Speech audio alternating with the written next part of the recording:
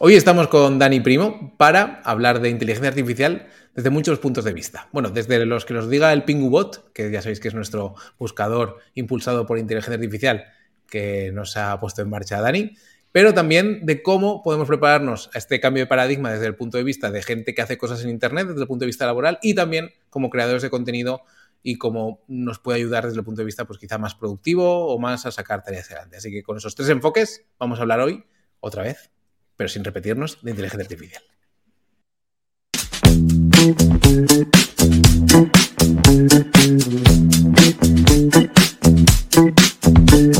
Haciendo cosas.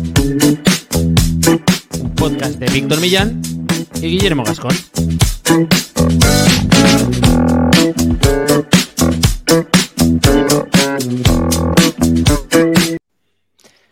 Bienvenidos y bienvenidas a Haciendo Cosas, un podcast para hacedores de cosas, gente que tiene ideas e Internet es su mesa de trabajo. Cada vez una mesa más llena de tools, más llena de herramientitas impulsadas por inteligencia artificial. Hoy vamos a ver qué tenemos cada uno de nosotros así más a mano, ¿no? En nuestro día a día, para qué estamos cacharreando y con qué estamos cacharreando. Nos acompaña Dani, ya presentado por Víctor. Víctor nos acompaña también, como es habitual, y yo mismo. Así que con esta triada vamos a ver por dónde encauzamos este tema tan amplio, porque hemos venido hablando en los últimos episodios ya de nuestra herramienta PinguBot, de cómo está impulsada por inteligencia artificial, cómo utilizarla. Ahora entramos un poquito más en profundidad. ¿Cómo lo veis, chicos? ¿Qué tal? ¿Cómo estáis? Hola, muy bien, muy bien. Muchas gracias por haberme invitado de nuevo. Ahora aquí. Bueno, es que Dani se pasó, vamos a aprovechar ya que nos la dejas, se pasó por la parte premium de este podcast, que ya sabéis que podéis encontrar en haciendocosas.online/plus, ahí tenéis un montón de episodios disponibles y plantillas de Notion, y ya estuvimos hablando, bueno, no solamente, ahí no hablamos de inteligencia artificial, hablamos de nuestros negocios un poco más, digamos, de forma en confianza y demás, así que si queréis escuchar esos episodios extras y conseguir esas plantillas de Notion, por ahí os podéis pasar. Dani, ¿qué tal con tantos bots que te han salido? Pues muy bien, muy bien, porque funcionan todos de forma tranquila. No habéis protestado. Está otro en ciernes a punto también de salir. Ese es un poco diferente porque es para una persona que sí que programa y demás. Entonces ahí seguro que habrá que negociar. Pero bien, que funcione el software de forma estable es algo bastante sorprendente. Así que muy contento. Hombre, la verdad que funciona muy estable y bueno, por la gente un poco que no haya escuchado los últimos capítulos, podéis encontrar este buscador en bot.haciendocosas.online y es un cajetín donde tú puedes preguntar y se alimenta. Ahora Dani nos contará más quizá la parte técnica o de cómo está todo engarzado, pero se alimenta de las transcripciones de los episodios del podcast, de parte de ellas, no están todas, y en base a eso devuelve respuestas. Pues entonces podéis hacer preguntas sobre negocios online, sobre creación de contenido, sobre, en fin, incluso si le preguntáis cosas así un poco random, a veces también responde. A mí me pareció, cuando me lo propuso Dani, y luego me pareció magia. Y la verdad que funciona muy bien. O sea, es una pasada. Está bien educado. Está bien educado, está bien educado. Hombre, le hemos hecho algunas preguntas que prácticamente nos resuelven el final de algunos episodios, como cuáles son las recomendaciones para esta semana o cosas así, que aunque nos trae cosas que ya hemos dicho, nunca viene mal recordarlas y te saca de un aprieto. Pero bueno, la mayoría de la gente entiendo que tendrá un uso variado de este tipo de herramientas. Esta es una de las cosas que comentamos el otro día un poco así en privado, es que la gente no hace uso de estos bots como normalmente piensas que lo van a utilizar, sino que lo utilizan como si fuera un buscador al uso, ¿no? Y no hacen una especie de consulta progresiva ni nada por el estilo. Yo creo que también es por la posición de la caja, que es como si fuera un buscador con la lupa, pero también está orientado a eso, a que tiene esa doble vertiente, ¿no? El hecho de que es capaz de leer en las transcripciones de vuestros episodios del podcast, tanto en abierto como el Plus, pero también busca en los recursos con los que se le ha alimentado, ¿no?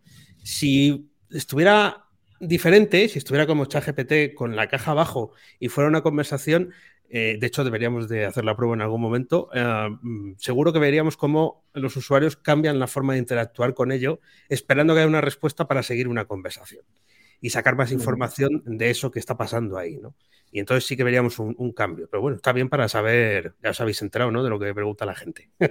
Sí, mira, bueno, nosotros estamos haciendo una prueba ahora en directo para los que estéis en YouTube y a los del podcast os lo relato. Le hemos preguntado quién es Dani Primo, lo responde muy bien, un desarrollador y hacedor que ofrece formación para desarrolladores y personas interesadas en tecnología a través de su membresía en danielprimo.io. Eso hay que actualizarlo porque ahora es en webreactiva.com.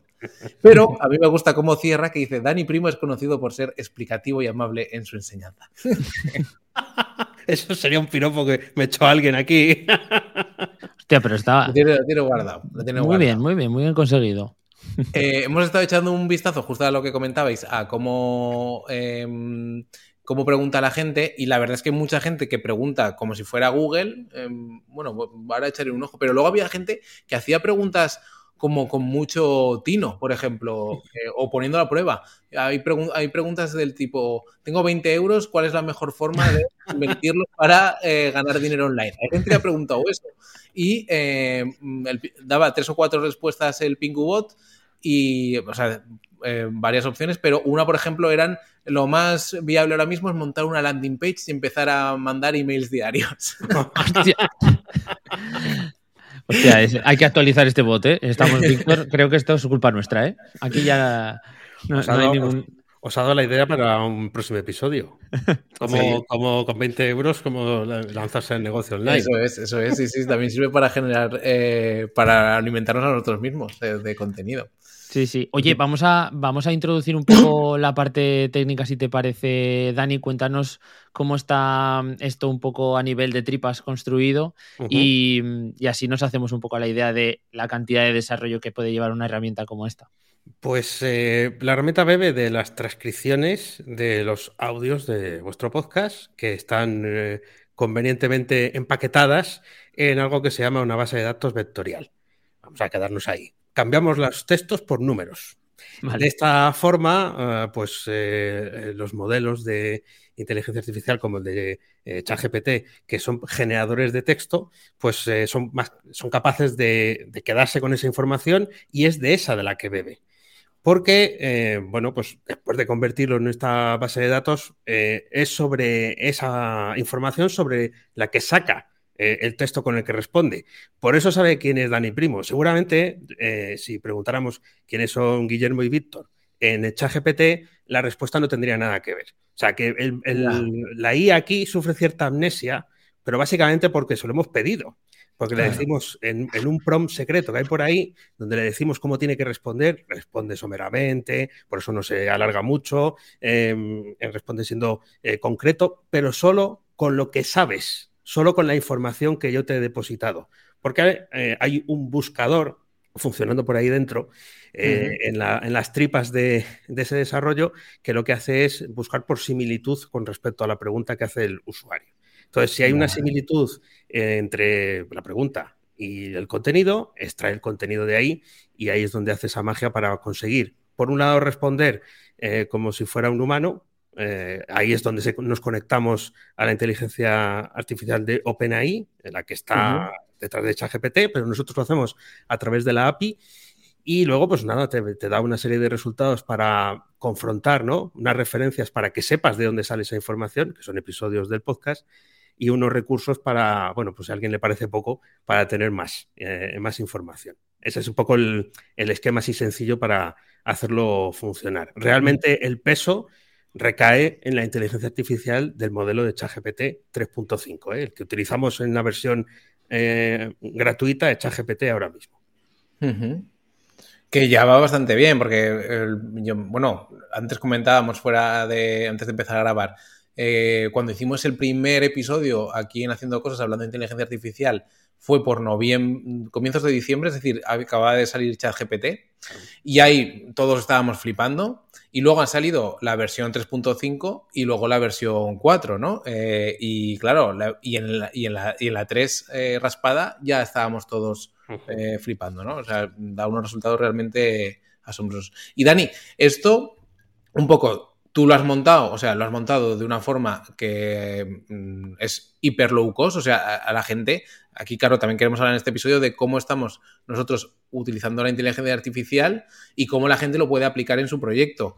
Esto, al final, tú has montado un desarrollo, como comentabas, uniendo piezas y distintos servicios y demás, que la verdad que funciona de maravilla, es muy estable. Yo aún no lo he pillado que se haya caído. Y un poco no sé si tienes tú algún plan esto de esto donde podría funcionar. A mí sí me ocurre que esto podría funcionar perfectamente en un portal que tenga muchísima documentación, en una resolución de dudas, en soporte, en cosas por el estilo, ¿no? Eso es, hay cientos de productos que hacen lo mismo, ahora mismo, incluso gratuitos, incluso sin tener que meter tu clave de OpenAI, que es donde el único coste que tiene ahora mismo Pingubot es ese, ¿no? Porque al final el hosting y demás hemos conseguido que fuera gratuito y que esté siempre funcionando. Ha habido que tocar ahí unas clavijas, ¿eh? Al final hasta conseguir que no se cayera y que estuviera siempre en activo. Yo creo que hay tantas herramientas de esto que están surgiendo de forma genérica, como por ejemplo chat PDF, donde tú le subes un PDF y le preguntas, o sea, le puedes subir el BOE y le lanzas preguntas y respuestas y no sé si tendrá algún tipo de límite, pero es totalmente gratuito. Y hay otras herramientas por ahí que tienen unos costes pues, de 300, 400 euros para hacer esto mismo que hace el Pingubot. No os digo que os vaya a cobrar eso, tranquilos. Pero bueno, ya vas diciendo precios para que luego no os asustéis, ¿no? Los noruegos que tienen un bot de estos que se pone en la esquina de la web, que como los asistentes que tenemos siempre que accedemos a algún servicio, y que es capaz de responder en base a la documentación que le has enviado. Quiero decir, que ¿se puede evolucionar? Sí, pero para mí ahora el punto principal... Evidentemente también quiero ganar mucha pasta y mucho dinero con mi negocio online, pero es la primera vez que yo desarrollo un producto en todos los años que llevo como programador. Y es la primera vez que tengo usuarios que están utilizando este producto. Me da un número, es una beta cerrada, por así decirlo. Entonces yo estoy disfrutando mucho de eso. Porque al final uno de los principales defectos que tenemos los que estamos a este lado del código es que nos da mucho apuro sacar cosas que funcionen para que la gente las use porque no están perfectas para nosotros. Pero luego, si no hay usuarios, no hay una vuelta de hoja. Entonces, para mí ahora mismo el mayor premio es ese, poder trabajar con vosotros. Esto, mira, mejor sería si funcionara así. Podrías implementar no sé qué. Es que dice muchas veces tontadas, no lo podíamos cortar. Bueno, pues esto... A mí ahora es lo que más valor tiene. Ya sé que no es dinero, pero cada uno lo suyo. Bueno, no, claro, claro. Antes de cerrar el tema de dinero, ¿cuánto más o menos, claro, dependerá del uso que se le haga, pero toda esta infraestructura que tienes ahora montada con todos los beta testers o alfa testers, como queramos llamarnos, que tienes activos, más o menos cuánto supone, para que la gente también se haga una idea de, a nivel de volumen, cuánto le puede suponer tener algo así en activo y demás? Pues si consiguen un sistema parecido, que buceando por GitHub evidentemente pueden encontrar muchas cosas, ahí invito a que cada uno haga lo que quiera, porque hay mucho software en abierto. Yo ahora mismo viendo los costes que yo estoy pagando, ¿no? Que son los de OpenAI, que yo estoy pagando por mi bot. Vosotros tenéis la cuenta a vuestro nombre, ¿no? De OpenAI. Y la cifra que tengo es de $4 en lo que llevamos de mayo. Pero esto hay que contar con que yo he estado haciendo pruebas mucho más allá de lo que los usuarios preguntan. Y he generado por aquí textos y cosas con GPT-4, que es no 10, sino 50 veces más caro que GPT 3.5. Entonces, estamos hablando de, para proyectos como los nuestros, cantidades muy bajitas que yo creo que son perfectamente asumibles para dar el servicio. Sí.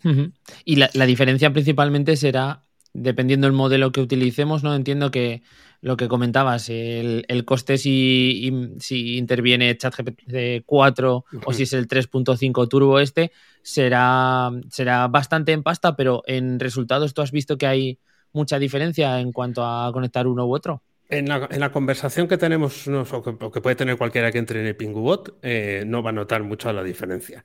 Si quisiéramos pedirle que genere contenido, entonces sí, notaríamos la diferencia, pero no está preparado para eso. Para eso hay puertas secretas que solo nosotros conocemos.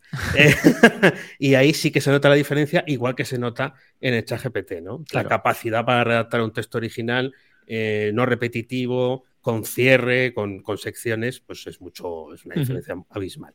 Pero en una conversación, incluso los propios de OpenAI decían que el modelo de 3.5 turbo, esto lo decían hace algún tiempo, el que estamos usando en el Pingubot, era mejor para la conversación. Sí, yo creo que han hecho un poco de todo, ¿no? Han dicho un poco de todo porque estoy ahora utilizando algunas cosas en el curro, si queréis luego lo ampliamos.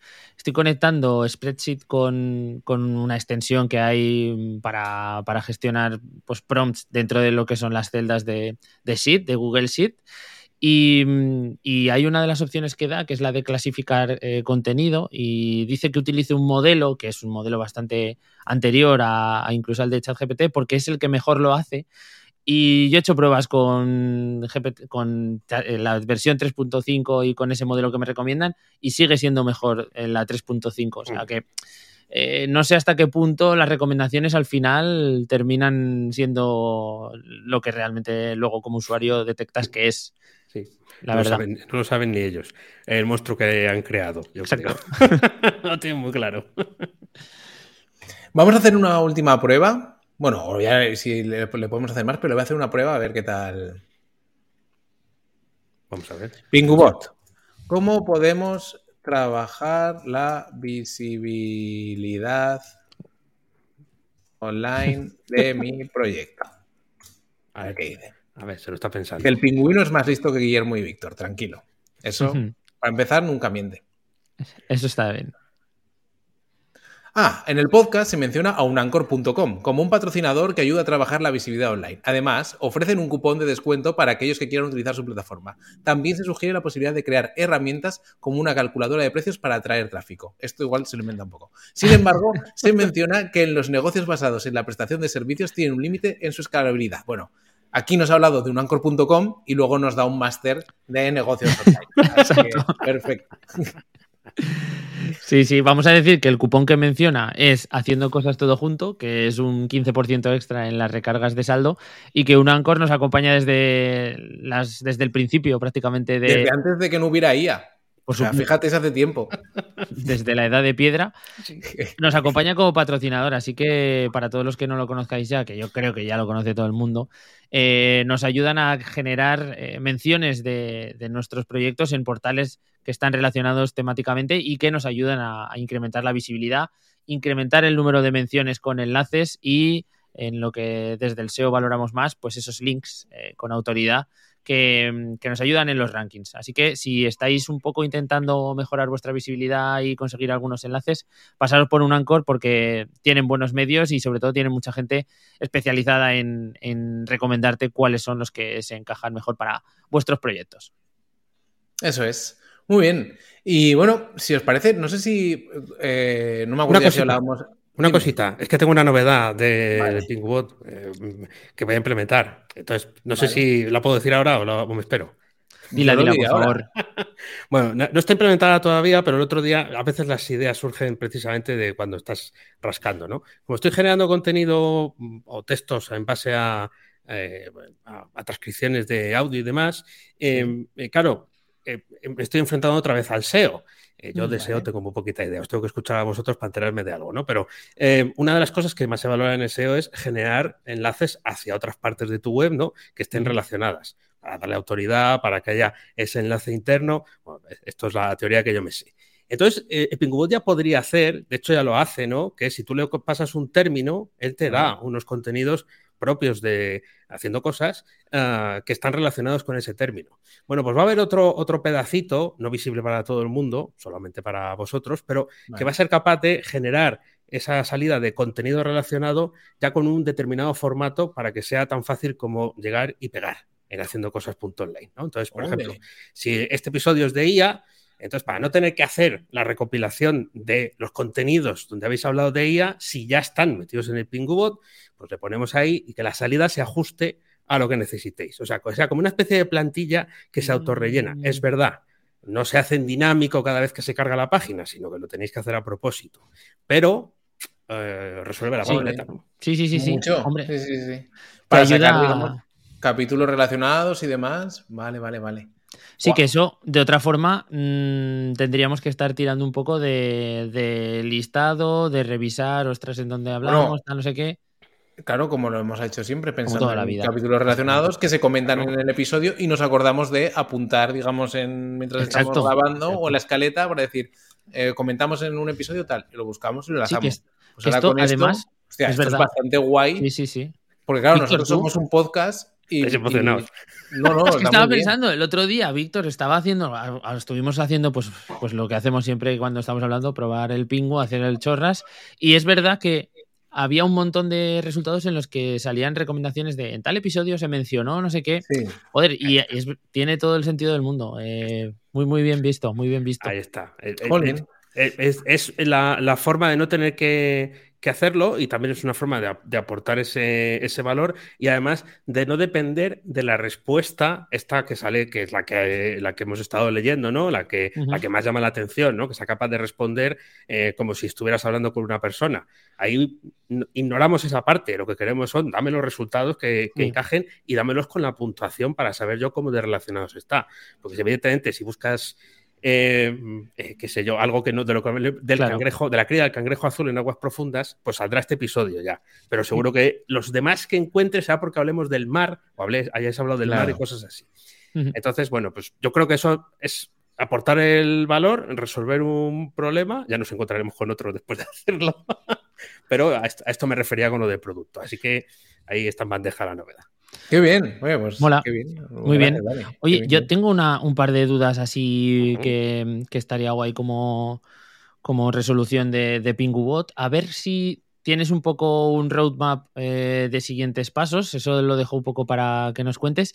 Y se me ocurría mientras estábamos haciendo uso ahora en el directo, ¿hasta qué punto podría esto tener una versión tipo widget que a todos nos gusta encontrar en la portada o algo así como un espacio importante dentro de lo que son los proyectos web, más allá de que obviamente el subdominio pues ya es una landing en sí mismo o es una entidad en sí mismo, pero como un espacio más relevante en la home de casi como principal reclamo de uso cuando llegas a un proyecto como haciendo cosas o similar, ¿no? Me parece que es como si se le sacase todo el jugo posible si se pudiera colocar ahí.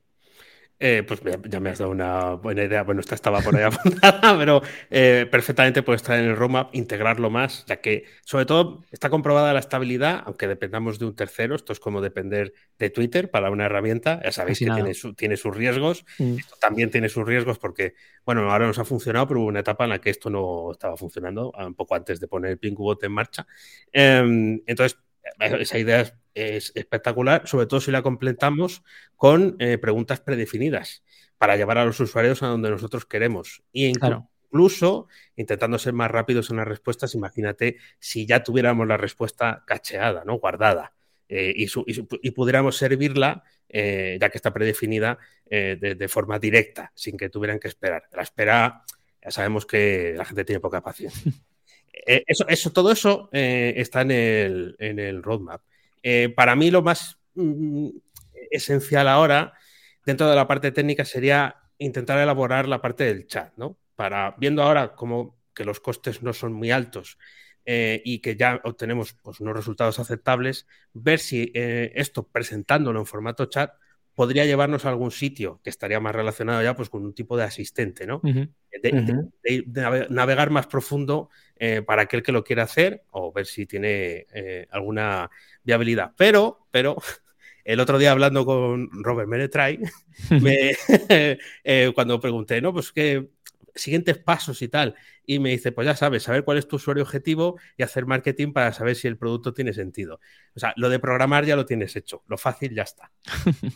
Pues está guay, ¿no? Pero al final te pone ese punto de decir, vale, con esto que tienes ya es algo para empezar a funcionar y llegar a gente que puede estar interesada en este, no sé si llamarlo MVP o hasta dónde lo quieres catalogar, pero sí que es verdad que nosotros para el uso que le estamos dando y si tuviésemos una opción de tenerlo más a la vista, creo que aún podríamos testearlo más y que tú pudieras recopilar más datos, nosotros también. Puede ser una versión totalmente útil y ya disponible para la gente que pueda empezar a probar. Perfecto, pues mira, eso es lo que quería. ¿Ves cómo es bueno? Poner las cosas a funcionar. Totalmente. Sacar ahí, rascar, a ver lo que pasa. Sí, además, Bueno, yo en lo que comentaba Robert, es un poco algo que entre los desarrolladores os comentáis mucho entre vosotros. No sé hasta qué punto hacéis siempre... o sea, siempre estáis como haciendo lástima de lo mismo, que es que os ponéis a trabajar mucho, pero luego a la hora de sacar adelante, bueno, ya no de sacar adelante, sino de enseñarlo y de marketear algo, de decir que está ahí y demás, como que lo veis más, o decís que lo veis más negro, ¿no? Y al final, jolín, cuando en este mundo un poco en el que nos movemos, los desarrolladores, porque al final no deja de ser una habilidad muy determinante con respecto al resto de personas, las habilidades que podemos tener cualquier otro en Internet, ¿no? Cuando un desarrollador es capaz de sacar adelante un producto sólido y darle un buen meneo a nivel de que se conozca y demás, pues hablando bonito crean productos increíbles y hablando en plata ganan un porrón de pasta. Así que, ¿A que sí? ¿A que cuando sí? funciona algo de verdad que ha sacado adelante un developer, marca mucho la diferencia a nivel de... Estoy completamente de acuerdo. Yo creo que es un poco la ley de la compensación, ¿no? Eso de, bueno, tienes la habilidad de generar cosas que, bueno, pues otra parte de la población no lo consigue de una forma tan rápida. Lo podría conseguir si se pusiera en ello, pero claro, al final el tiempo es para lo que es limitado. Pero luego te falta el hacer el sprint en esa otra parte, que es en la de darla a conocer, sacar la cara por lo que has hecho, esperar a que a lo mejor hasta te la rompan, o no, ¿no? O por lo menos que hacer ruido. Y eso yo siempre lo veo como un problema, pero también desde el punto de vista profesional. Ahora, por ejemplo, los suscriptores de Web Reactiva pueden aparecer en la newsletter que mandamos los domingos, anunciando su perfil profesional por si quieren recibir ofertas de empleo o que alguien más les conozca.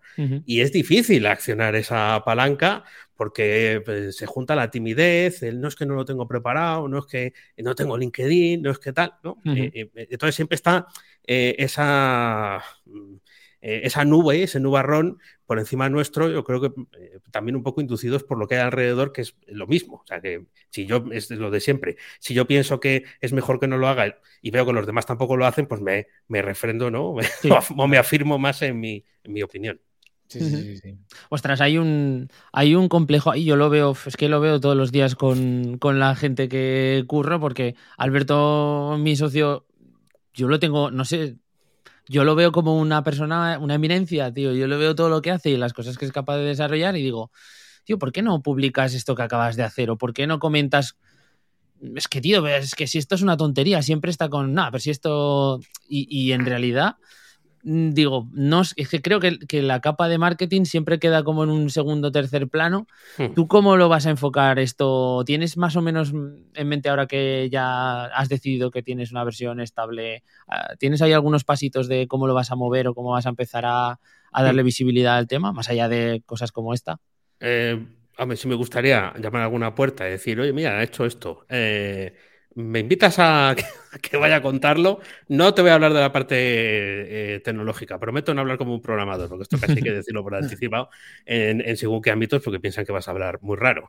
Eso sí lo tengo en mente y no lo quiero dejar para seguir añadiendo funcionalidad, ¿no? Claro. Sino intentar utilizar ese método de tracción. Y además tengo donde conducirles, porque dentro de la suscripción hace pocos días presenté pues con ejercicios prácticos, ¿no? Yendo poco a poco, pero presenté cómo estaba hecho esto por dentro.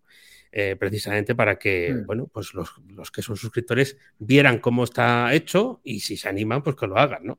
Pero también puede ser otro reclamo para decir, oye, mira, aquí dentro te lo contamos y vamos a seguir trabajando sobre ello.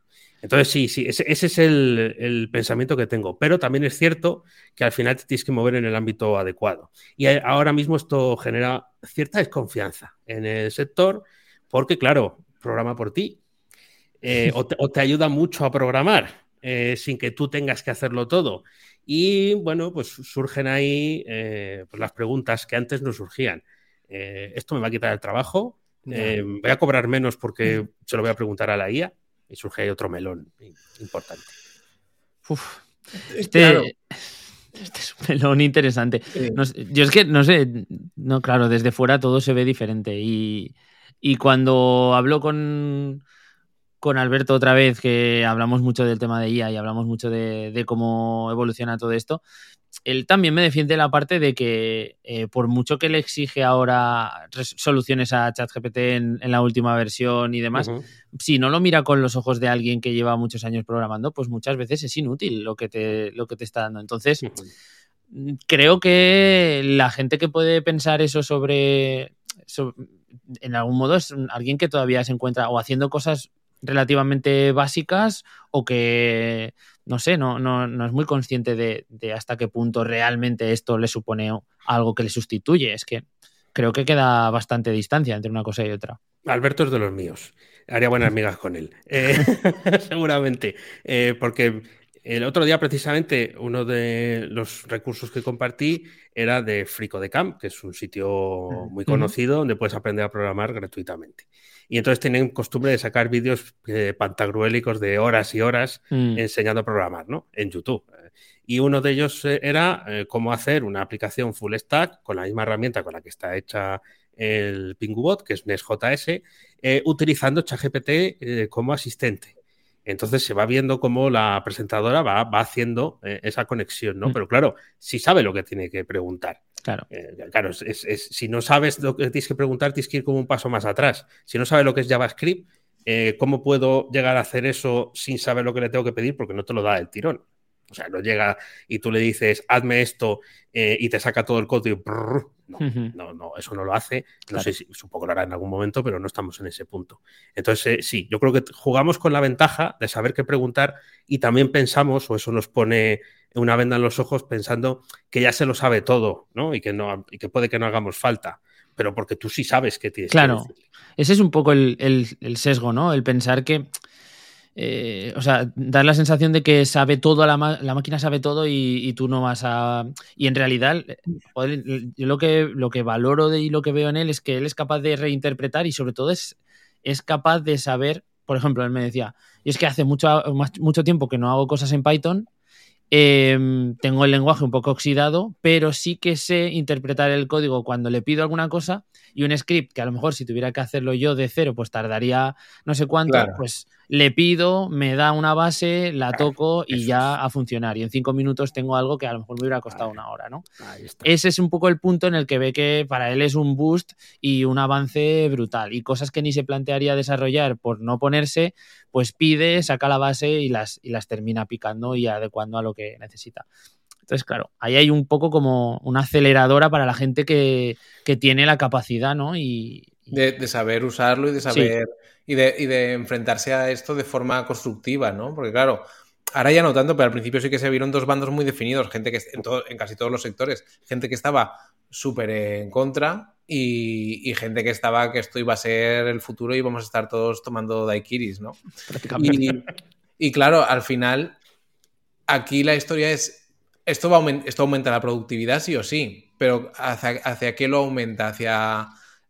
por ejemplo, en el caso de los developers o en el caso de los redactores, ¿hacia mejores textos y mejores códigos o hacia copiar y pegar código y copiar y pegar texto?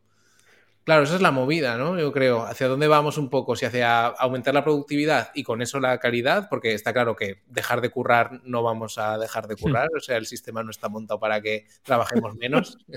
Vaya. Pero no, coño, porque esto es verdad que se ha debatido así como por encima si esto podría adelantar pasos hacia temas como la jornada laboral de 4 días, ese tipo de cosas. Bueno, eso es quiero decir, llevamos 100 años trabajando 8 horas al día por jornada, etcétera, etcétera. Es decir, que si no se ha querido avanzar en 100 años es porque no se ha querido, que avances ha habido. O sea, Internet está por el camino, o sea, de todo. Es el coche, parece que está en nuestra contra, la electricidad, o sea, que al final, esto, si alguien si no se ha querido cambiar hasta ahora, no, esto pues tampoco hará que fabriquemos más, pero no vamos a dejar de darle a lo mismo. Entonces la historia es eso, si va a servir para que generemos más de peor calidad o si generemos más, no sé si de mejor o bueno, o menos, pero mejor. En fin, ahí está el debate. Y bueno, yo creo que al final eso sí que seguirá recayendo en el profesional, en el redactor o el developer que coja, copie y pegue el código que le devuelve copy o todo lo que sea y lo pegue y lo ojee un poco, pero no se complique la vida, o el tío que haga un uso sesudo de la herramienta y decir, pues venga tal, pero le pille el fallo o vea como formas de darle una propuesta distinta para que la propia máquina evolucione, digamos, su propuesta inicial y ese tipo de cosas, ¿no? Sí, de hecho hay en el mundo, al menos del developer, realmente no es más que un reflejo. Lo que hace la inteligencia artificial que está dentro del editor de código y te va autocompletando, ¿no? Te va Sí, adelantando tus deseos, es realmente lo que ya estábamos haciendo muchas veces cuando buscabas en internet la solución a algo o claro. querías tener un código de referencia para ver cómo seguir, ¿no? Está poniéndotelo en vez de a 3 pasos a uno. Sí, No es que programes peor, es que había retos, y supongo que lo seguirá habiendo, donde se invitaba a la gente a programar sin internet, sin conexión a internet. yeah, O sea, solamente la documentación del lenguaje que vas a utilizar, un editor y que la cosa funcione en tu ordenador. Y esto ya era un reto en sí mismo. ¿Por qué? Porque lo que estás acostumbrado es tiqui tiqui buscas, igual que claro. buscas otro tipo de información. Entonces, esto lo que hace es acortar el camino y además ponerlo a la medida de lo que tú vas necesitando. Con lo cual, yo creo que tienes que seguir haciendo un ejercicio de supervisión para que el código esté bien, esté dentro de lo que tú tienes que hacer, siga los estándares o las cosas que tengas que seguir dentro del proyecto, aunque tú luego puedas incluso mejorarlo. Y habrá herramientas que a lo mejor no utilizábamos nunca del lenguaje, que ahora seleccionas Yeah, el código, le das el botón derecho y me dice refactorízame esto para hacer no sé cuántos con no sé qué, ¿no? Y la claro. magia esa que tú nunca, tampoco la habías aprendido, porque no te había hecho falta, ¡pum! Ahí la tienes. Esto es mío. Sí. Vale. Sí, sí, sí. No sé, luego también, claro, acabas de comentar algo muy importante, que es que, por ejemplo, en temas de desarrollo, lo que hace es acortar una búsqueda que antes pues se puede hacer en Stack Overflow o en muchos portales distintos. Por ejemplo, en el tema de generación de contenido o generación de textos o algo así, no acorta el camino hacia esa búsqueda, sino hacia la creación, digamos. O sea, ahí sí que te escupe, digamos, algo que se basa en algo preexistente, ¿no? En todo el dataset que tiene, pero que supuestamente sí que es nuevo. Y ahí sí que cambia un poco el paradigma, ¿no? Un poco de, en fin, de cómo puede afectar a muchas acciones, a cómo mucha gente puede ver que cosas que hacía ahora las puede hacer mucho más rápido. Y a gente que quizás se dedicaba a tareas muy rasas, pues que sí que vea que realmente Claro. hay un peligro. Al final, este tipo de revoluciones, pues lo que hacen es funcionar, digamos, como un embudo, ¿no? Y acaban echando a gente pues la gente que está quizá menos especializada, pues acaba teniendo que buscarse las habichuelas por otro lado. Es lo que hay, pero siempre ha habido avances y herramientas. No sé. Sí, pero nos va a tocar seguir trabajando todas Sí, esas horas. eso sí. Aparte, has dicho 8 horas. Creo que los tres somos autónomos, ¿no? Sí, Sí, 8 horas, ¿verdad? A Sí, ver, claro. Sí, sí, sí. no nos hemos reído muy fuerte porque, claro, pero 8 horas por la mañana. No estábamos en Bali. Si entran claro, en el vídeo, verán que estamos en Bali, debajo de un totalmente. cotero. Allí Eso nos es, lo vamos a hubiese pedir a pasado. la gente que se pase por el canal de YouTube para que nos vea con el Daiquiri. Sería la mejor solución.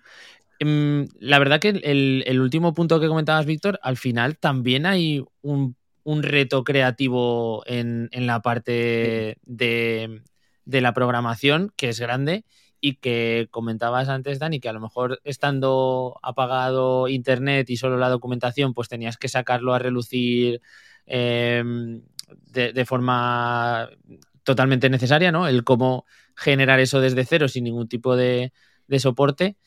Se pierde un poco también eso, porque es verdad que el asistente o la ayuda a 2 clics la teníamos antes, pero bueno, te forzabas a lo mejor a generar un poquito más, ¿no? De forma autónoma ese código, incluso lo mismo que decías, Víctor, pues te fuerzas a escribir de forma un poquito más creativa y autónoma. sí. Ahora ya ni siquiera eso, ¿no? O sea, pierdes incluso ese pequeño incentivo de, oye, pues ¿De no voy a perder creatividad tiempo en tú crees? buscar. Sí, Ah, incluso por no buscar, quizá te fuerzas y sacas más tu lado creativo. Pero es yo que creo ahora que ya. sí.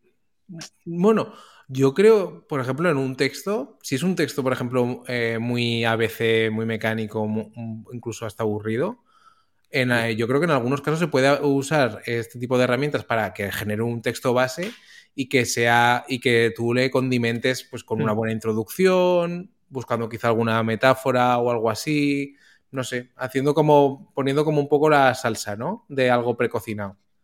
En el fondo, por hacer el paralelismo también con el mundo del desarrollo, es como que tienes la plantilla. Sí, O lo que decía antes Guillermo de Alberto, ¿no? Tiene ya hecho la base para que eso funcione sin que tenga que volverse a leer la documentación del lenguaje o tal para ponerlo en marcha.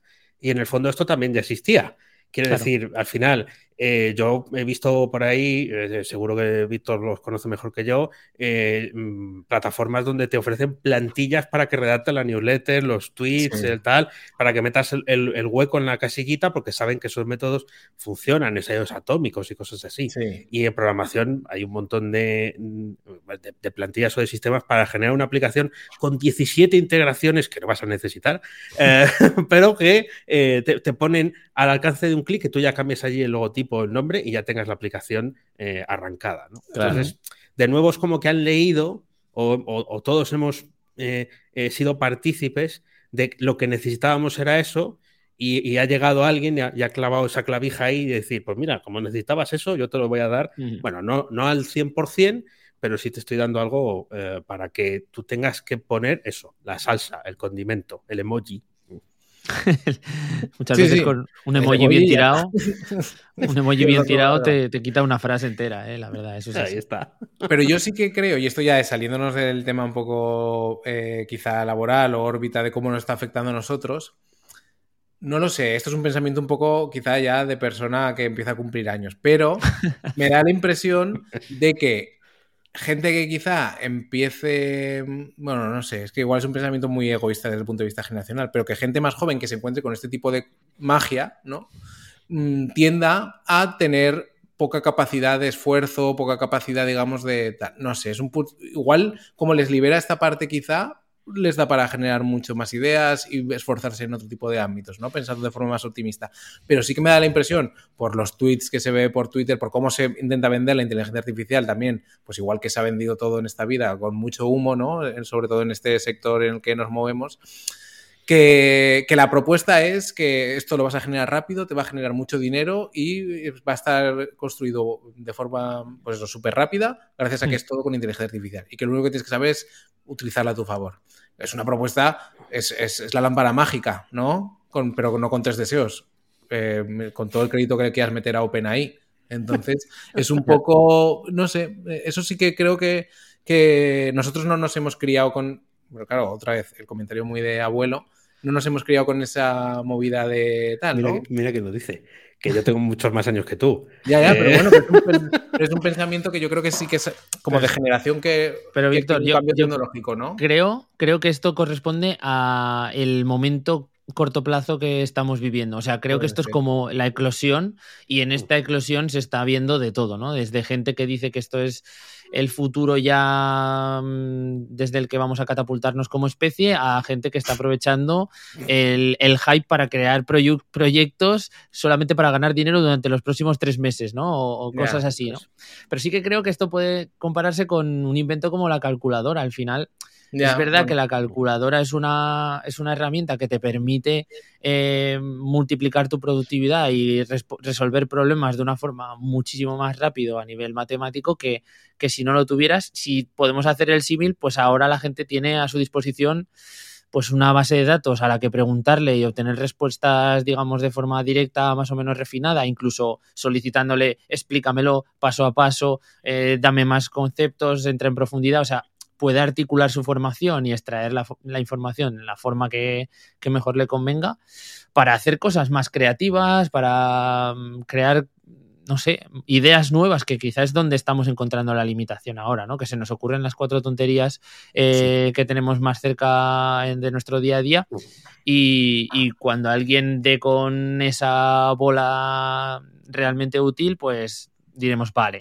pues para esto era, ¿no? Entonces, puede ser que vaya por ahí el tema. Sí. Una ventaja de que tengan más tiempo o de que haya más tiempo libre es que tendrán más tiempo también para consumir nuestros contenidos. ¿Verdad? Claro, que el contenido hecho probablemente tenga más valor el contenido hecho por seres humanos. Sí. Quiere decir que se salga de lo que la IA sea capaz de hacer, porque también perderá su efecto sorpresa. Como crear imágenes que parecen reales y que no lo sean, ¿no? Pues llegará un momento en el que a lo mejor no nos creemos ninguna imagen. Vete a Ya, saber. claro. Pero yo también pienso eso. De hecho, ahora casi seguro que en el momento en el que estamos hablando, alguien ha generado un informe de una reunión de 5 o 6 páginas gracias a la IA por la transcripción y al receptor que le ha llegado acaba de meter ese informe en un sistema para Sí, que le preguntarle, hazme un resumen de lo que hemos hablado en la reunión. eso es. Sí. Vamos a... Hay un Sí, meme que es justo exacto. eso, ¿no? Que es el tema de uno que recibe un email muy largo y dice, he conseguido resumirlo, tal, y otro que está en el otro ordenador diciendo, he escrito estos 3 puntos y me lo he desarrollado como 1500 palabras. Al Eso final, es, estamos consumiendo cosas con IA que nadie va a leer, pero bueno, claro. es un poco lo que hay. Sí, de todas formas, esto ya a través de diferentes mensajes desde Google se está promoviendo, o sea que va a tener más en cuenta el contenido generado por el usuario real que el contenido creado por inteligencia artificial. O sea, incluso desde un punto de vista SEO, que antes hablábamos, y si queréis aquí cerramos un poco ese círculo, Sí. todo esto se va a tener más en cuenta que lo que pueda darnos en piloto automático, siempre obviamente que el contenido generado por el usuario sea mejor que el contenido que tenemos creado por inteligencia artificial, ¿no? Claro. ¿Y eso cómo lo vas a ver? Quiero decir, va a llegar Google y por cada página que encuentre en función del texto va a generar el texto otra vez, a ver si hace, o sea, lo va a comparar con lo que sería capaz de generar su propia inteligencia artificial para ver si es de un humano o es de la inteligencia artificial, porque Pues, sí, ahora hay retazos para saberlo, pero... Pues te diré, Dani, que hemos grabado antes de estar contigo un episodio donde justo intentamos responder a esta pregunta. Vale. Entonces, se publicará después de la emisión de esta, así que dejamos el cliffhanger, que va a venir un episodio bien. hablando de cómo Google, digamos, por lo menos ahora, es capaz de identificar esa diferencia y cómo pues parece que está estableciendo unos patrones para no negar el contenido, digamos, basado en IA, es decir, no que no aparezca, pero sí que cuando vea que hay contenidos que pueden estar escritos por una IA o no, pero que tienen realmente cierta entidad y demás, auparlos. Y hoy por hoy esa entidad solamente se la pueden dar el trabajo de un humano o de varios humanos, incluso trabajando en un proceso que Guillermo sabe bastante más del tema que yo. Muy interesante. Bueno. Así que dejamos el cliffhanger de cómo superar a la IA. En lo más alto, chavales. Y justo por acabar con las pildoritas de spam, acabamos de mandar nuestra primera newsletter en Sastab, que nos hemos mudado, y ahí comentábamos un poco estas cosas de hacer cosas con IA o hacer cosas sin IA, y la reflexión un poco era que al final, al menos en el contexto actual, todos podemos hacer cosas muchas con inteligencia artificial y aprovecharnos de ella, pero da la impresión, o al menos cada vez da un poco más... esa perspectiva de que lo que de verdad empuja algo hacia adelante ahora mismo son las cosas artesanales. Es decir, Dani, por ejemplo, nos comentaba antes un proceso que había llevado a cabo en su membresía. Ahí no hay ninguna inteligencia que pueda unir tantos puntos ni tantas cosas como para, pues, juntar una lista de espera, entretenerles, hacerles... o sea, los procesos que realmente mueven la aguja en un proyecto, en un negocio, lo que sea, creo que cada vez van a ser más los que, claro, los que impliquen un factor humano, ¿no? Más allá de eso, en este momento en el que, pues bueno, estamos viviendo este tsunami de inteligencia artificial que también pasará.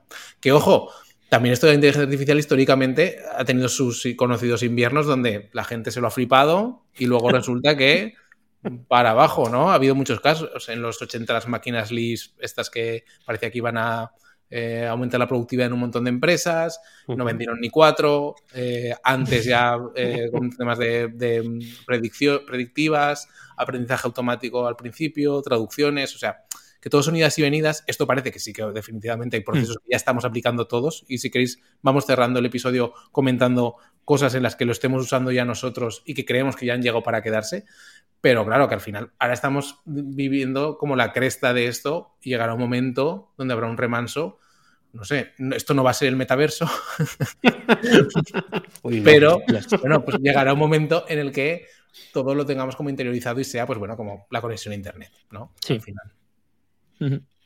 Pues bueno, si queréis, os cuento un poco el ejemplillo tonto con el que estoy yo trasteando, que lo mencionaba antes, y son las integraciones con Spreadsheet, con las hojas de cálculo de Google, que al final pues en el trabajo SEO muchas veces tienes que clasificar pues intenciones de búsqueda o tienes que clasificar post para las categorías nuevas que quieres crear o tienes que pedirle que te genere las URLs en función del patrón que tiene que cumplir y que... O sea, puedes llegar a definir un prompt para cada una de las celdas y que luego estirando pues te permite automatizar un proceso que a lo mejor te costaría...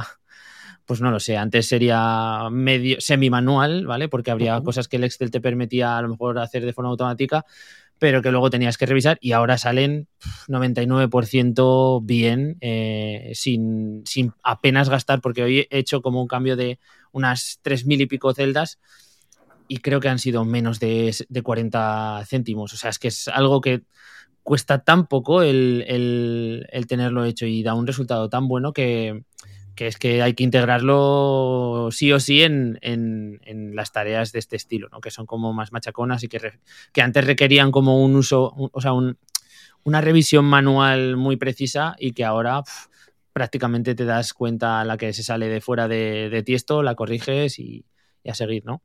Esto es un poco el uso que le doy yo ahora día a día y el que he hecho hoy por la mañana, para que nos hagamos una idea. Vale. Pues, ¿quieres comentar tú, Dani? O... Sí, porque sí que estoy haciendo, descubrimientos. Yo he pasado a pagar ChatGPT hace poco y ahora ya tenemos acceso a los plugins y demás. Entonces ya después de la flipada de ver cómo se conecta y cómo falla también, porque no es capaz por eso, que no es capaz de conectarse o tiene un pico de consumo y te dice, no, deja a otros que disfruten. No, que yo estoy pagando mi dinero. Claro. Vamos a ver. Por ejemplo, una de las cosas que estoy haciendo, yo estoy intentando construir, ya que hablábamos de eso, de un toque más humano, ¿no? Pequeñas guías, pequeños tutoriales para poder conseguir, copiando y pegando el código, pero entendiendo qué se hace, algo final, ¿no? Una pequeña página web, una pequeña aplicación, lo que sea. Entonces son pequeños pasos y cada uno yo lo quería rematar de alguna forma, pues lo he visto hacer en muchos otros sitios, con un juego de preguntas y respuestas, ¿no? Para como afianzar los conocimientos, sobre todo porque hay gente que sí que quiere aprender de esa forma. Entonces dije, bueno, ¿me los puedo picar yo? Sí, pero esto, ya es bastante picarse el texto y hacer el código, porque ese sí que no está hecho por IA. Vamos a pasárselo aquí. Y oye, se lo paso y además le he dicho, devuélvemelo en este formato. Y acierta bastante. Es verdad que hay que supervisarlo un poquito. Pero tú le dices, hazme un test con 3 preguntas, con 3 opciones por cada pregunta, 2 de ellas erróneas, márcamelas de esta forma y dime la razón por la que no son.